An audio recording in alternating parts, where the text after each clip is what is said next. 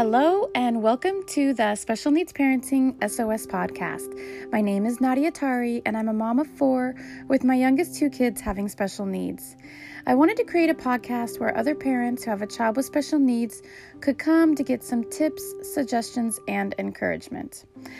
All right, now on today's podcast episode, I'm going to be sharing a story of something that happened to us just this past week. So I took my youngest son, Josiah, he's 4 years old.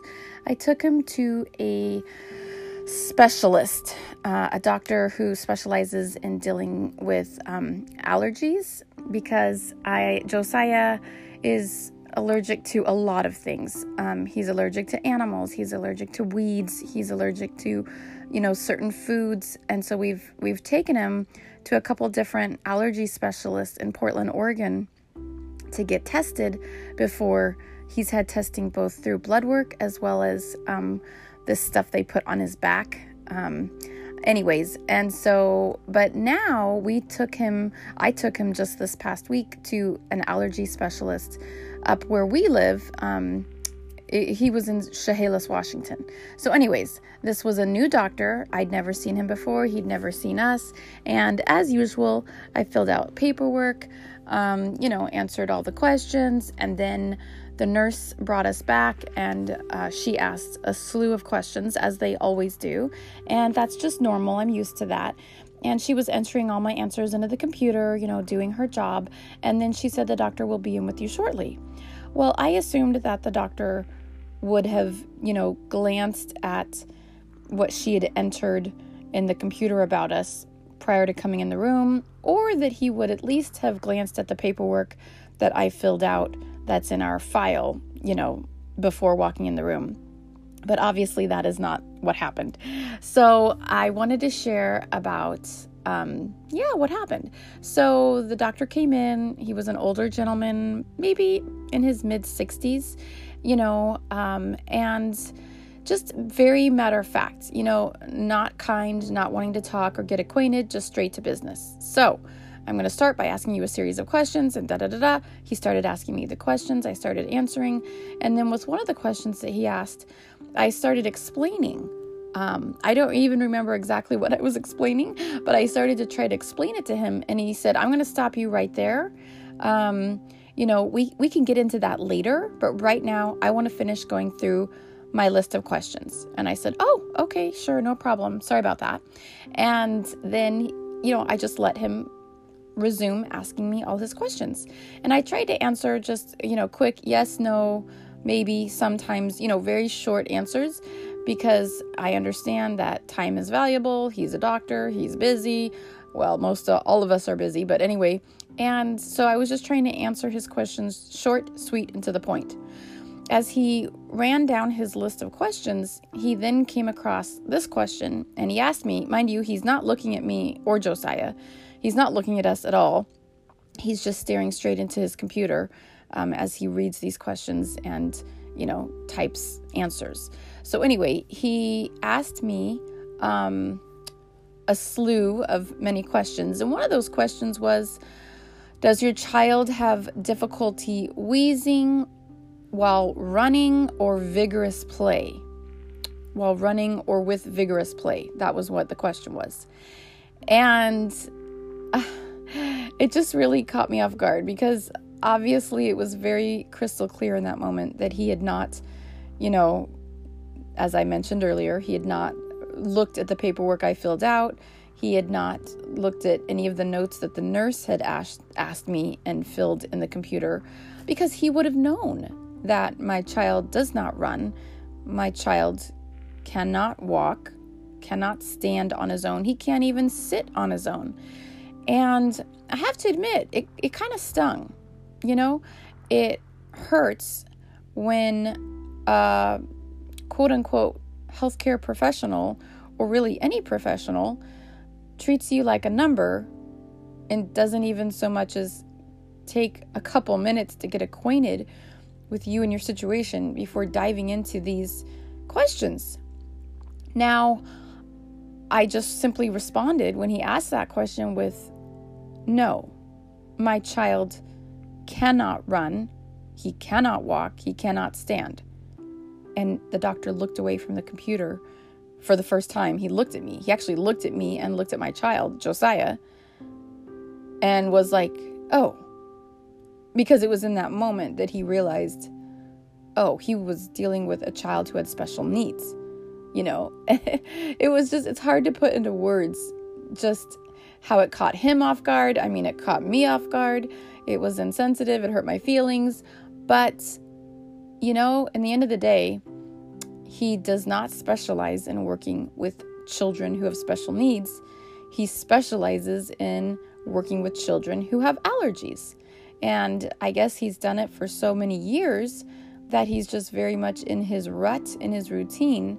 And for the sake of time and speed and to see as many clients as possible, he just enters the room and kind of goes through his spiel and asks all these questions, and then he's, off to the next. So no getting acquainted, no talking, no getting to know each other, right? I've had some medical doctors who are really kind and really nice. And even though they may be in a hurry, they don't make you feel like they're in a hurry. And I've also had medical doctors who could care less about you or us. And so it's really interesting how, some doctors take the time for you to make you feel like a real human being and that you're special or you're important or you matter, and others just simply don't care.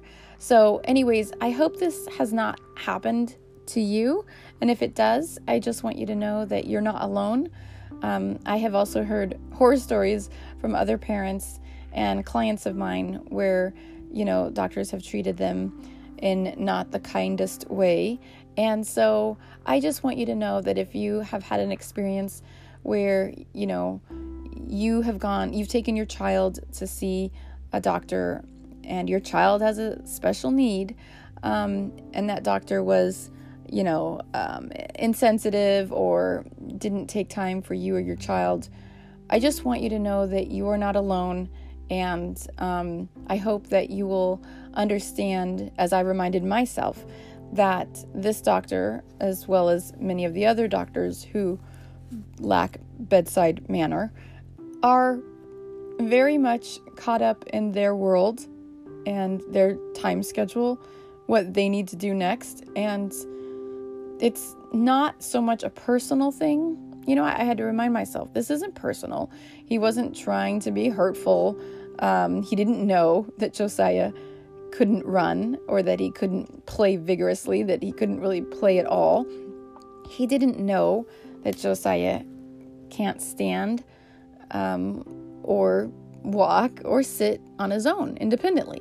These are things that he didn't know. So obviously he wasn't trying to be rude or disrespectful or hurtful. Could he have taken a few minutes and glanced at the pages and pages of paperwork I'd already filled out? Yeah. Yes, he could have. Would it have been a good thing to do? Yeah, it really would have. But not all professionals, doctors or healthcare providers or others will take the time to look at the paperwork that you filled out, as I've just clearly explained. So keep that in mind, that when they give you this paperwork to fill out and the nurse is asking you all these questions and you're trying to explain everything so that they get a really clear picture of exactly what's going on with your child in the situation, just know in the back of your mind that the doctor who's actually going to be coming in to treat your child may not have seen any of that paperwork that you filled out, nor may they have looked at anything that the nurse has entered in. Because I know the nurse was entering the information. I sat there and watched her type it all in. I just realized that the doctor didn't take the time to look at it. But anyways, it kind of stung a little bit because, having a child who has special needs, and I have two of them, not just one, but even if you just have one child with special needs, some days are just fine. We go along and this is our life and we do what we do. We take them to the doctor appointments. We take them to the therapy appointments, the feeding tubes or diaper changes or medicine, whatever. It's different for all of us, but that's our life and that's what we're used to. And that's just kind of like, okay, one day to the next, this is what we do. But then there are some days where you go somewhere to a park or something, and you're trying to push your child on the swing. In my case, I've taken them to a park that has a special needs swing, and I'm pushing them, and I see these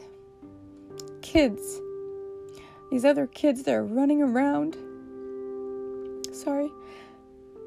They're running around, they're playing.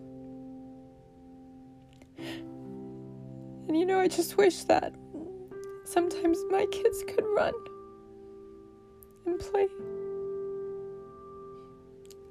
And if you have a child that's non-mobile and they can't run around either, I'm sure you know what I'm talking about.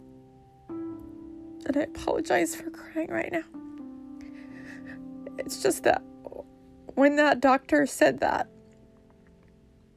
does your child wheeze or have difficulty breathing while running or while playing vigorously? It hurt. It just hurt because it's just another reality slap that my child, both of my younger boys, they can't run. They can't go play vigorously. Anyways, I'm going to wrap this up. I do hope that, like I said, if you have a child that has special needs and you have a doctor that didn't happen to read the notes or look at the paperwork you filled out, please know that you're not alone and know that you're cared about.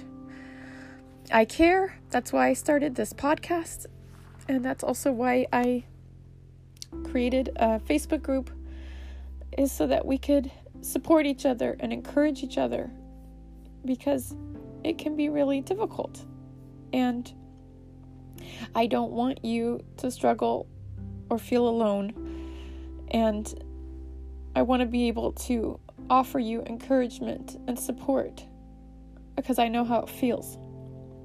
So anyway, like I said, if you are a parent of a child with special needs, I would love to have you join my private Facebook group.